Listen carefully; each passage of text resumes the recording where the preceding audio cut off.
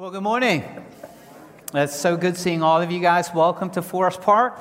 As you make your way back to your seat, if you have your Bibles, just go ahead and turn to 1 Corinthians. We're going to be in 1 Corinthians chapter 6. And let me pray for us and ask the Lord to make himself known to us and to teach us marvelous things as we look to his word. Our Heavenly Father, we thank you so much for today. I thank you for your mercy, for your grace. Lord, I thank you for the victory that you have won, that you have set us free from the bondages of sin. You have purchased us with your blood, and now we are your people. We belong to you. We are slaves to righteousness, Lord. And as we learn of all the wonderful things you've done for us, Lord, help us to become what we are. Help us to live in light of these gospel truths that we are going to declare to one another. And so, Lord, can you come and can you speak to us? Can you reveal truth to us? Lord, you know us. You know what we're going through. You know our pain. You know our sufferings. You know our struggles. You know the tribulations that we're going through, the things that we're wrestling with, the areas we're discouraged in, the areas that we're fearful about. Can you come in this moment and just speak to each and every one of us? Can you stir our hearts and our affections for you? Can you help us to realize what a wonderful God we have and a wonderful salvation that he has accomplished for us? And Lord, can we walk out of here saying, what a wonderful God, what a wonderful Savior. So please, Lord, come and speak to us. And we ask all of this in Jesus' name. Amen. We're continuing our series through the book or the letter of 1 Corinthians. And so in this letter, Paul is writing to the church of Corinth. And really what he's trying to do is he's trying to persuade them and he's trying to reason with them as he's addressing 10 issues in the church. And basically almost every issue that he is addressing, he's kind of using the same message. The same message he's communicating, which is applicable to every message, is like, look, people, the gospel requires God's holy people to mature in purity and unity. In other words, what Paul is constantly reminding them of is you must become what you are. If you are positionally holy before God, he has made you holy positionally before him, then you must become practically what you are positionally. And so this is my hope for us as we study this book of 1 Corinthians, that we would be reminded who we are in Christ and that we would become what we are. Now, in our passage today, Paul is addressing the fourth of 10 major issues in this letter. He is addressing the issue of excusing sexual immorality. Now, some of you might be thinking, I thought we kind of talked about sexual immorality in chapter 5. And so what's the difference between what he addressed in chapter 5 and in chapter 6? Now, these were two different issues. The one in chapter 5, the issue he was addressing was the one where the church kind of excused or kind of overlooked a man committing incest, as if it was not their problem. We're not going to deal with it. And Paul's really addressing the church and you need to deal with it. And in chapter 6, that's a different issue where there's some men in the Corinthian church and they're kind of arguing and making excuses that having sexual relationships with a prostitute at an evening banquet is okay. Now, we hear that kind of stuff and we're like thinking, what's wrong with that? Like everybody knows that this is wrong. Like having sex with a prostitute at some evening luxurious banquet. Like everybody knows that's wrong. But yet we kind of have similar views in our culture today when it comes to sexual immorality. Like it's become acceptable in our culture today to have sex outside of marriage. It's actually encouraged. Kind of take the car out for a ride, test the compatibility and the chemistry. Another way is like you can have sex with the same gender. That's acceptable. Actually, now it's almost something to be celebrated. And so we have very similarities in our culture. And so for us to look at the issue, we first of all have to look at it through their cultural lenses and then try to apply it to ourselves. And so we're thinking to ourselves, that's kind of weird that they thought it was acceptable to have sex with prostitutes at evening banquets. What in the world is going on? Now, as we look at the culture in Corinth, it was common to throw big luxurious parties with tons of food, tons of drink, and then if you have extra money, provide prostitutes for your guests. And that was a common practice for secular Corinthians. And so here you have these Christian men who are wealthy, who continue in the same lifestyle, and since this has been normal for them as kids growing up, it's normal for them as adults, and now it seems normal for them even as Christians.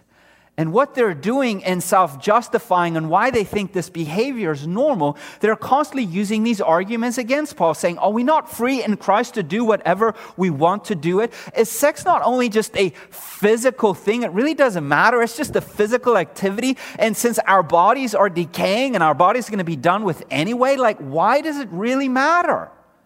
And so what Paul is going to do is Paul is going to address, I call it the three slogans. He's going to repeat these three slogans, and then he's going to address it by reminding them with gospel truths. Now, one of the things that as I was studying the passage was really significant to me, that really kind of stood out to me, was when we hear about somebody doing something that despicable, like having sex with prostitutes at evening parties, and they're saying it's okay, our initial reaction is, no, it's wrong.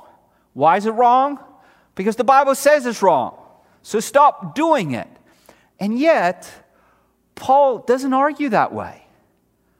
Paul says it's wrong, but what he's doing throughout this passage, he's proclaiming the gospel to them, and then in light of the gospel of who they are in Christ and what Christ has accomplished for them, he gives them two commands. And so really what I want to do in this passage, we're going to deal with sexual morality a little bit, but really I want to show you the gospel truths in this passage and then start applying it to our lives, especially when it comes to sexual immorality. Because here's the reality with sexual immorality. People who are enslaved to sex, who continue practicing a lifestyle of sexual immorality, it's more than just a physical thing. There's some deep-rooted darkness and lies that people have a tendency to believe. And so my job, what I'd really like to see happening is that as we proclaim the gospel to you through this passage, that it will start to address some of our insecurities, some of the things that we find satisfaction in, the desire to feel love, and that we would see who we are in Christ. And again, the message that Paul is going to say is, become what you are. If this is what Christ has accomplished, then live like it. So that's basically our passage in a nutshell. Let's look at our passage. I'm just going to read the entire passage since it's short, and then we'll just go through it verse by verse. 1 Corinthians 6, verse 12. It says, everything is permissible for me, but not everything is beneficial. Everything is permissible for me, but I will not be mastered by anything. Food is for the stomach and stomach for food, and God will do away with both of them. However, the body is not for sexual immorality, but for the Lord, and the Lord for the body. God raised up the Lord and will also raise us up by his power. Don't you know that your bodies are a part of Christ's body? So should I take part of Christ's body and make it a part of a prostitute? Absolutely not. Don't you know that anyone joined to a prostitute is one body with her? For Scripture says the two will become one flesh, but anyone joined to the Lord is one spirit with him. Flee sexual immorality. Every other sin a person commits is outside the body, but the person who is sexually immoral sins against his own body. Don't you know that your body is a temple of the Holy Spirit who is in you, whom you have from God? You are not your own, for you were bought at a price. So glorify God with your body. I think what is helpful as we look through the passage is to kind of discern which are the words from the men of Corinth who's trying to justify their actions and how Paul uses that slogan and proclaims the gospel truth. So that's what we're going to do. So here's the very first slogan.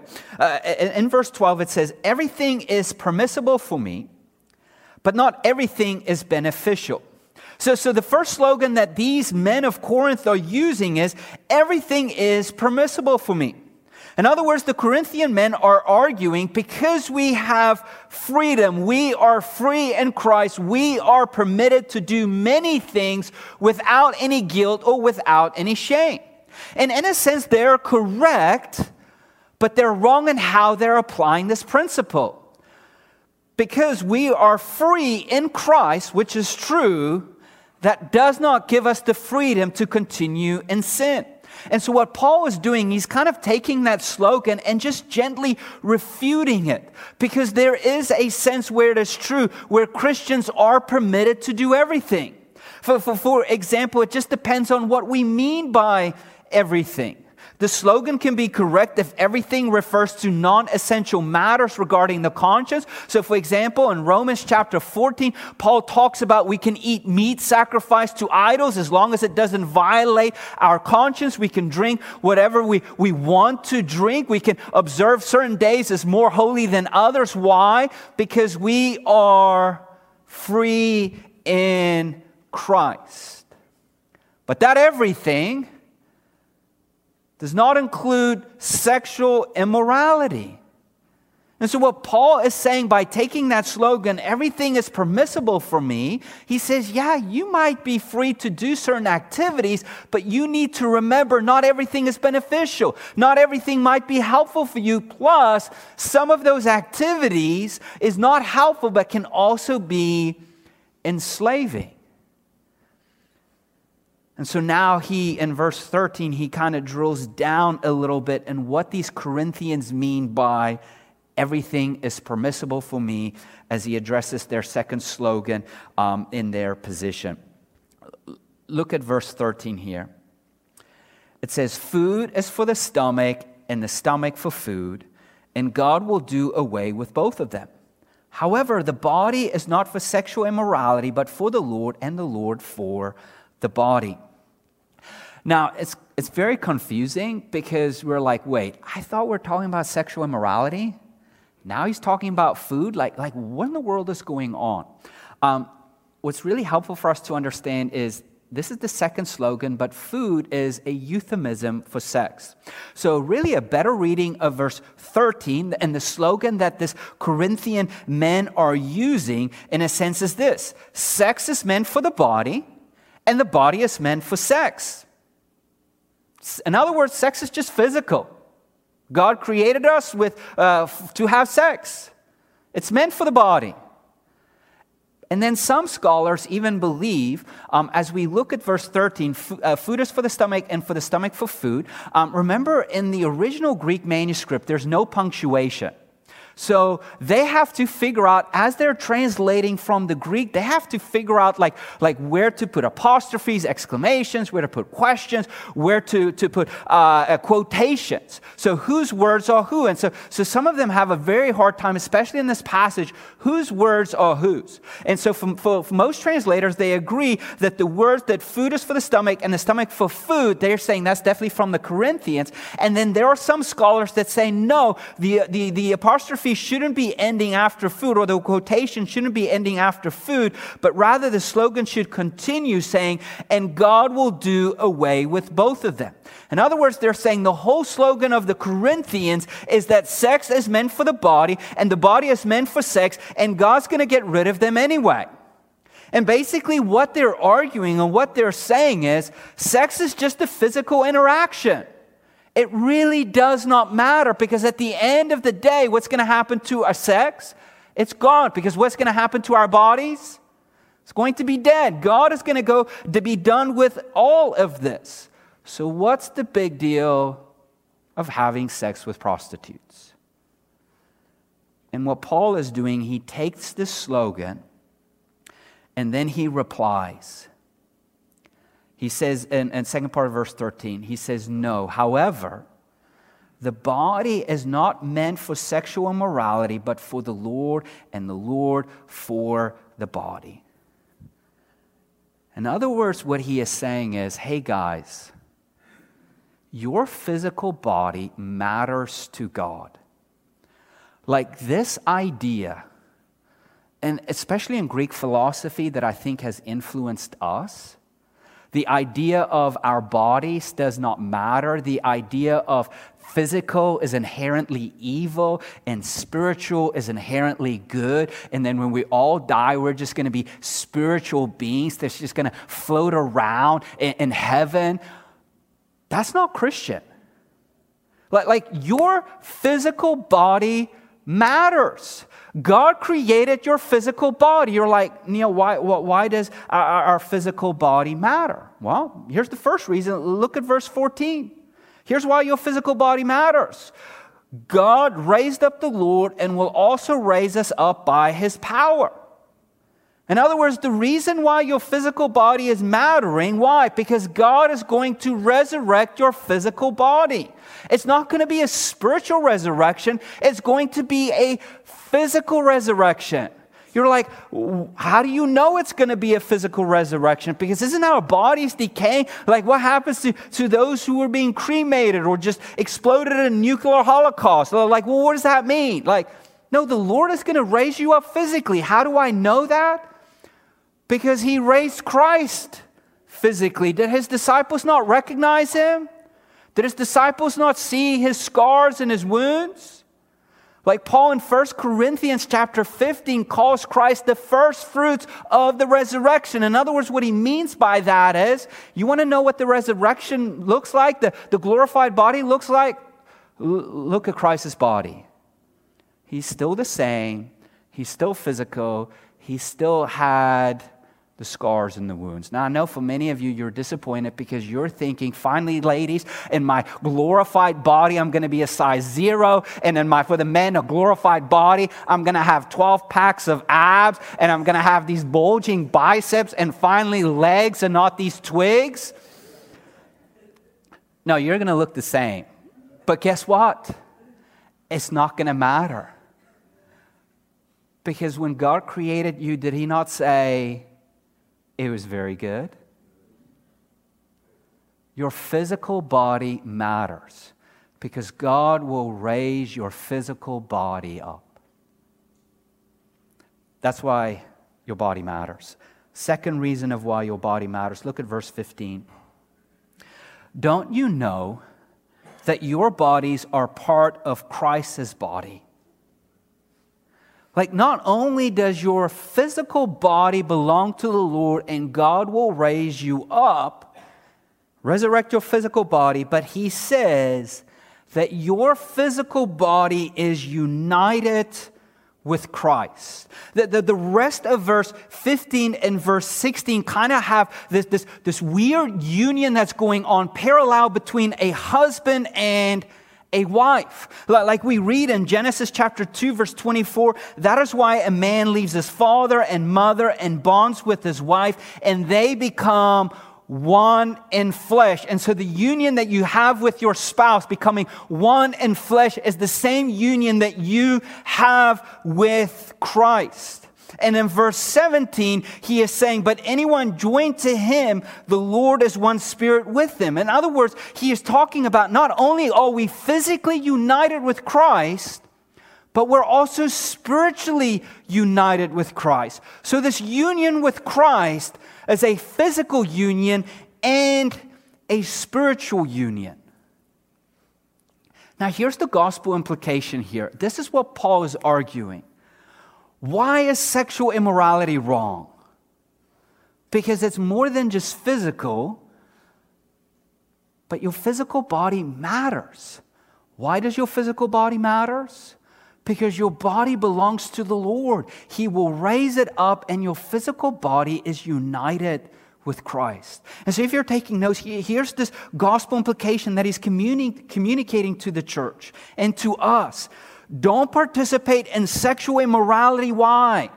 Because you belong to the Lord and you are united with Christ.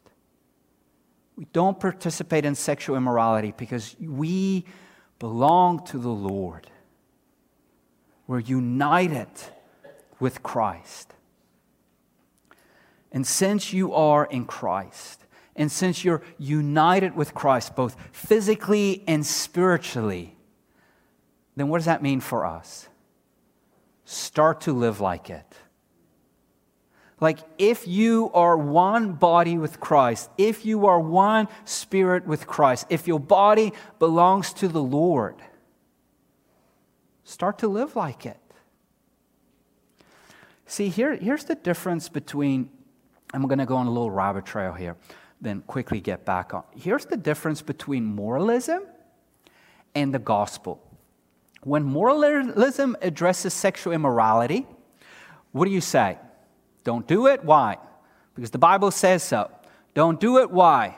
Because you'll get an STD. Don't do it. Why? Because you'll feel shame afterwards. You'll feel bad about yourself. Don't do it. Why?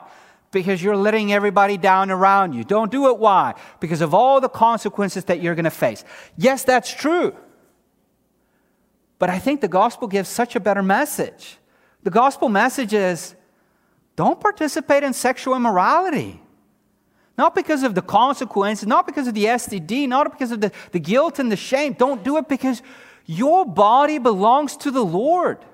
He's going to raise it up and you're united with Christ. How can you be united with Christ and be united with a prostitute? You can't. It's two different directions. And so if you are genuinely in Christ and if you're genuinely united with Christ, both physically and spiritually, and you're one with Him in the flesh and in the Spirit, then start to live like that. Like, think about how wonderful that truth is. Because especially for us who are very insecure with our bodies, or we wish we had other type of bodies, and we don't want to take care of our body because it's just giving us issues, or we wish we were such and such and had their bodies. Think about this wonderful truth. Your body matters because God created it and it belongs to Him and your body. You are united with Christ. You're one in the flesh with Him. Isn't that a beautiful truth?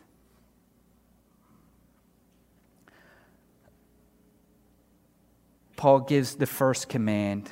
If it is true that our bodies belong to Him and you're united with Christ. Look at verse 18, the first part of verse 18. Here's His very first command. Flee sexual immorality.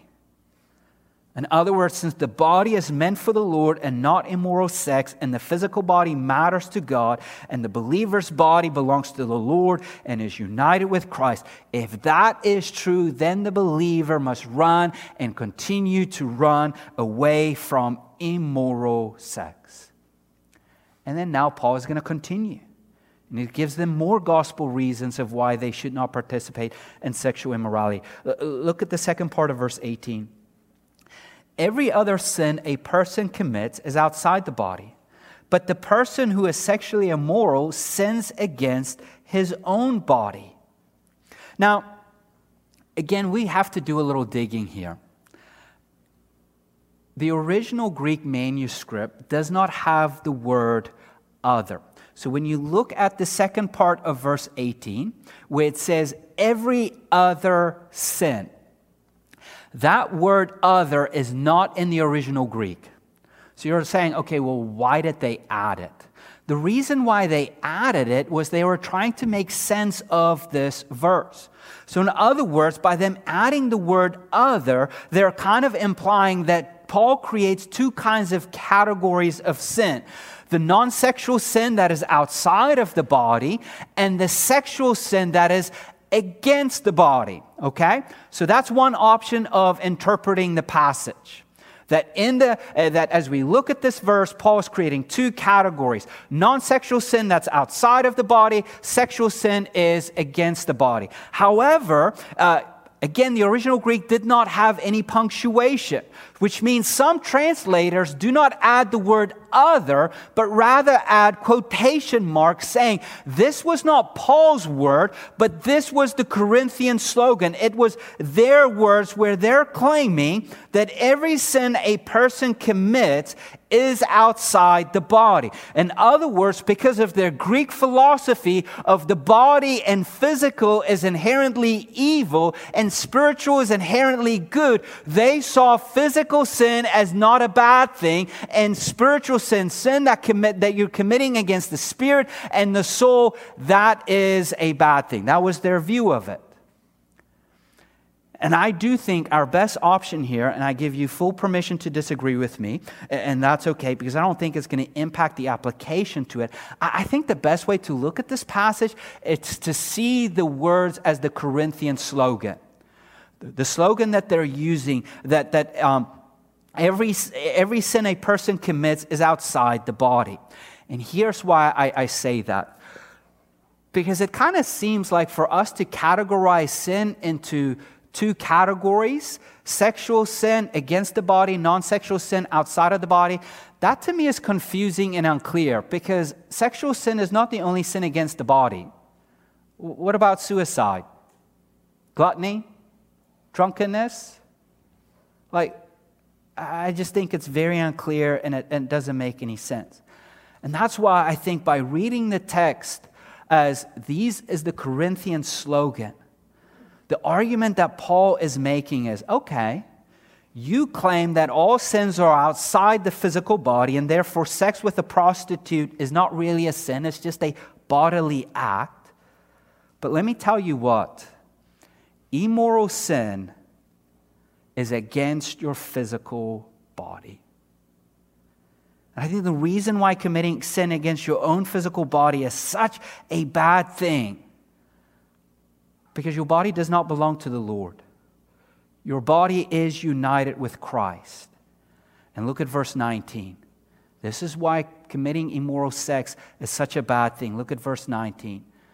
Don't you know that your body is a temple of the Holy Spirit who is in you, whom you have from God?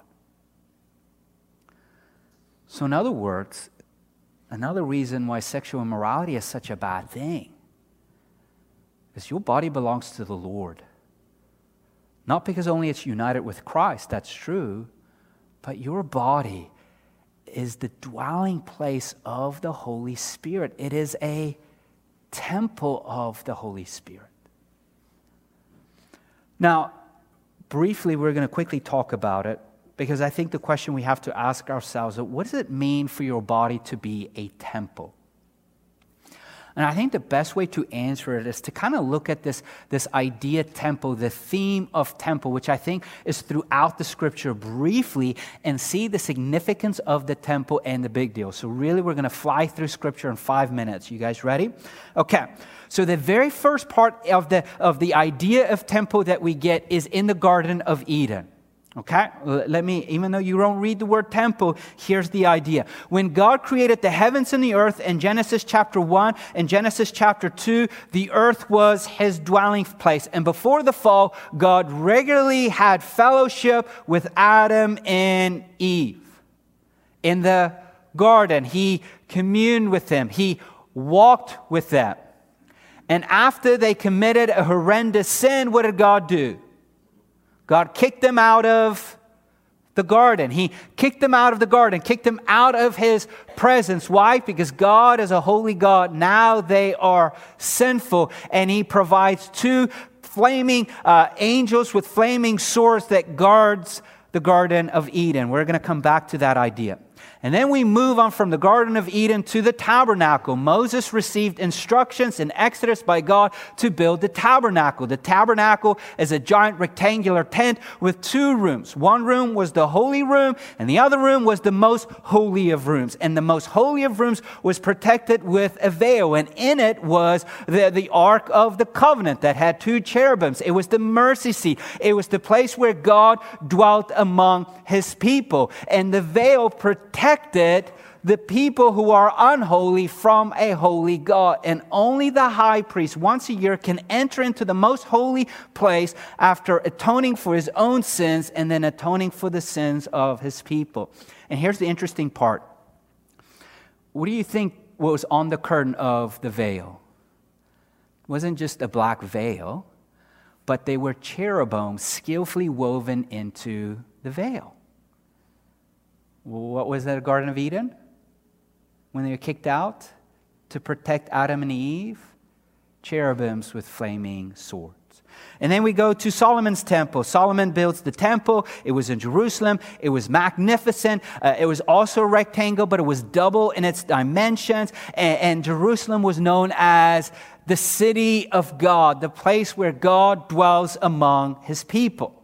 And then you see the entire life of Israel revolved around the temple. And during the exile, the temple was destroyed and the temple was rebuilt. And during Ezekiel's time, there's talks about a new temple, which really was symbolic of God's people, God's presence with his people for the future. And then you have Jesus in the temple. And we see Jesus claims that his body is the temple. When he died on the cross, what happened to the veil? The veil split in two from top to bottom. And we learn that Jesus is the new and better temple. He is the once and for all sacrifice. He is the great high priest, which implies that all the temple rituals are obsolete. Why? Because Jesus fulfilled it. He is the new, better temple. Another weird part in Scripture where we read about the temple, the church is what? The church is God's temple. And then we read in this passage, the individual, the believer who's in Christ is the temple of the Holy Spirit. And then we fast forward to Revelation. And we read in Revelation 21, this new Jerusalem, it says, "Then I saw a new heaven and a new earth, for the first heaven and the first earth had passed away, and the sea was no more. And I saw the holy city, the new Jerusalem, coming down out of heaven from God." And in Revelation 21, verse 16, it describes the city as a perfect cube. And what else was a perfect cube? The tabernacle, the temple. And guess what was never described in the new city, the new heaven, new earth? No temple. Why? Because the entire earth is the most holy of holies. It is where God dwells among his people. So based on that, looking at this temple theme throughout Scripture, the temple is where the holy God dwells among his people. The temple is a sacred place where God is dwelling and must be kept pure. So when Paul says that your body is a temple of the Holy Spirit, he's implying that your body is where God is dwelling. It must be kept pure. It is a sacred place. And just like in the Old Testament, even though they did horrendous things, it was unthinkable for the priest to commit sexual immorality in the most holy of holies because it was a pure and sacred place. And Paul's argument is, if your body is the temple of the Holy Spirit, the place where the most holy of holies is dwelling inside of you, it is unthinkable to take that sacred place and defile it with impurity and with sexual immorality. So here's the gospel implications, if you're taking notes. Don't practice sexual immorality because your body is where the Holy Spirit is dwelling. It must be kept pure, for it is a sacred space. Your body, your physical body, is the dwelling place of the Holy Spirit, the temple of the Holy Spirit. It is a sacred space that must be kept pure. And the point that he is making is, if that is true, if your body is the temple of the Holy Spirit, if your body is a sacred space and must be kept pure, then start living like it. Become what you are. If you are the dwelling place of the Holy Spirit, then live like it.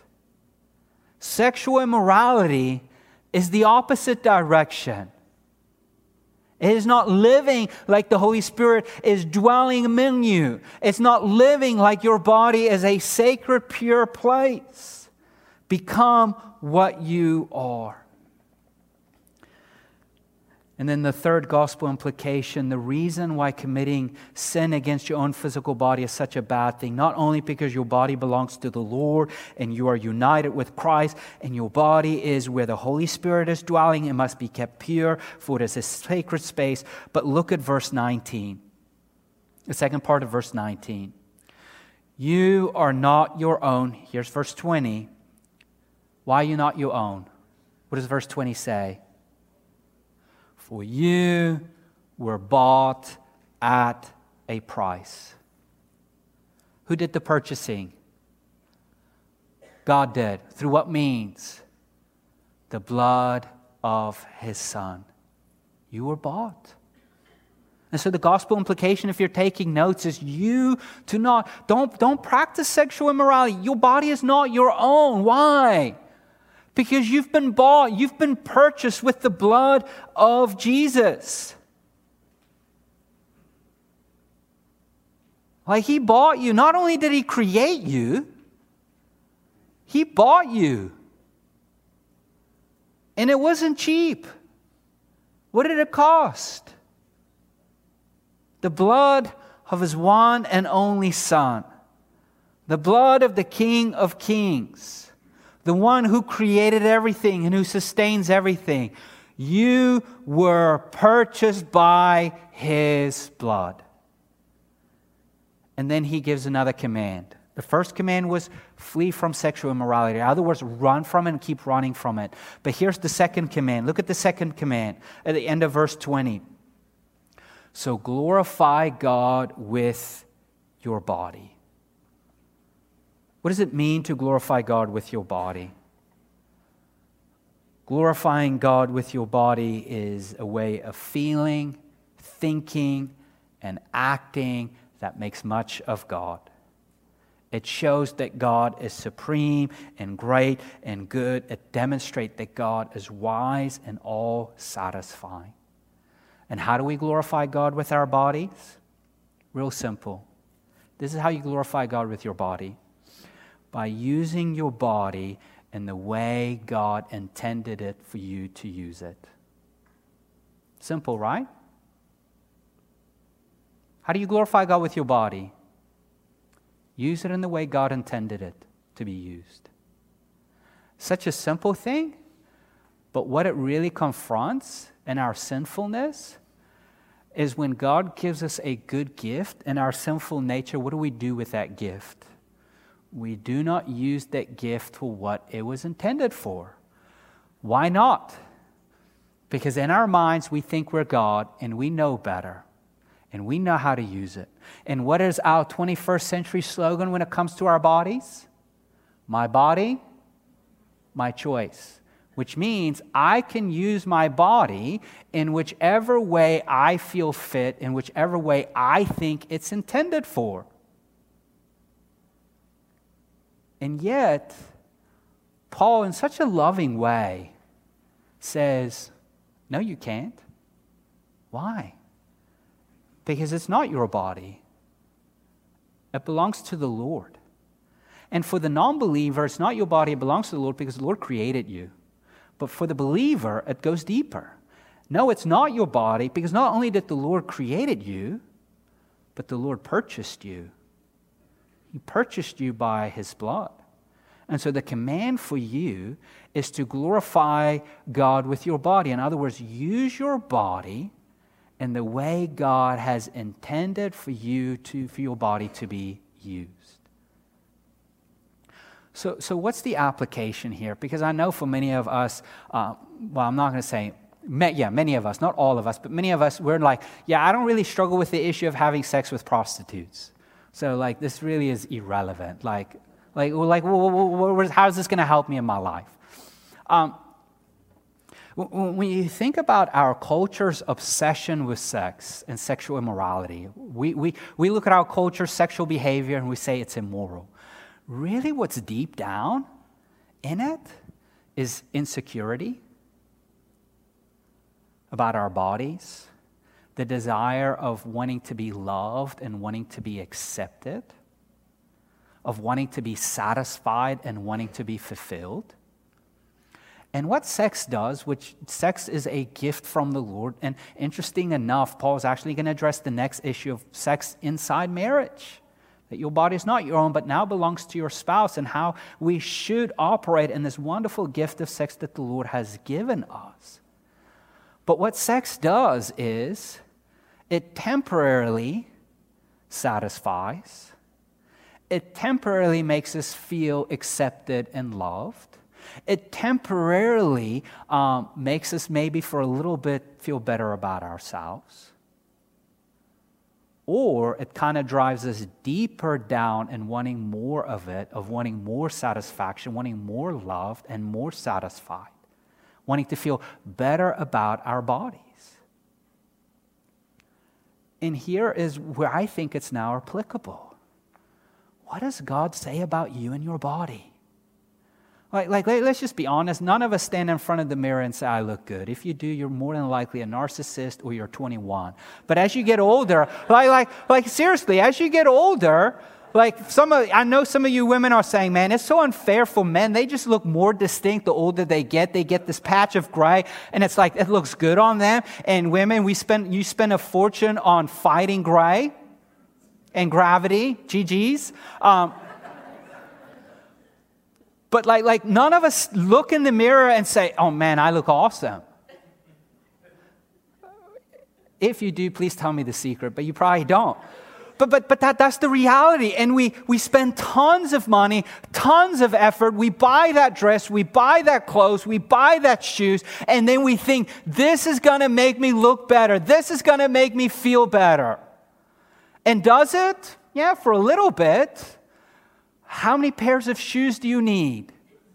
How many dresses do you need? How many different colors do you need? How many different makeup things do you need? Guys, how many shirts and pants and dress pants and suits do you need? And watches and gadgets? And what drives all of that is our insecurity of our own body. Sometimes we hate ourselves. We hate how we look. We think that God made a mistake, that when God made me, He kind of made me ugly because the world tells me this is what a good-looking person looks like. I want to be that guy. I want to be that girl. So I'm going to chase after these things, trying to be satisfied. And really what it constantly does, it constantly feeds our insecurities. And it takes us to dark places where we thought we would never go. Men do despicable things just to feel loved and to be valued. The same with women. And what Paul is doing is he's not taking a baseball bat and saying, what's wrong with you guys? He's saying, hey, let me remind you of who you are. You feel ugly? Let me tell you, you belong to God. Not only because He made you, and when He made you really good, but He united you with His Son. He purchased you with His blood. He put His Spirit inside of you. That's how valuable you are to Him. I just love within our passage the Trinity. We see God who raises up the dead. We see the uniting with the Son and the dwelling of the Holy Spirit. That's how much He loves you. That's how much He is saying your body matters. So the next time, when you look in the mirror, I know we don't always like what we see. The wrinkles are coming in. There's nothing you can do about it. But then you can remind yourself of this gospel truth. My body matters. Yes, my hips are hurting. Yes, my shoulders is not getting the rotation that I once had. And it feels like my body is decaying. But it matters to the Lord because it belongs to Him. He is so committed to your body that He's going to raise it up from the dead. And you're going to look the same, and you're finally going to realize how beautiful you are because God created you that way. He is so committed to your body that He actually takes your body and unites it with His Son. He is so committed to your body that He places His Spirit inside of you and calls you the dwelling place of God, a sacred and pure place. And here is the command. If all of that is true, then live like it and treat your body the precious way that God has intended it for you. Look at the world. We're chasing after stuff and things and looks and who knows what. And look how unsatisfied they are. And we're doing the exact same thing. Proclaim the gospel to yourself. You're beautiful. You belong to the Lord. He united you with His Son. He bought you with a price. He placed His Spirit inside of you. That is who you are. That is what God says about you. Now live in light of that. Let's pray. Lord, thank you for our bodies. Lord, as I look around, it is so fascinating how we're all so unique. Facial features, DNA, personalities. And yet, Lord, you created us in our mother's womb. You've knit us together. You put our noses and mouths and ears and eyes and eyebrows and moles and skin tags and all of these things. You perfectly knitted it together as you created us. And yet, Lord, because of sin, it has impacted the way we view ourselves. We're pursuing after things that would satisfy and fulfill and make us feel better about ourselves, but we forget that our bodies do not belong to us.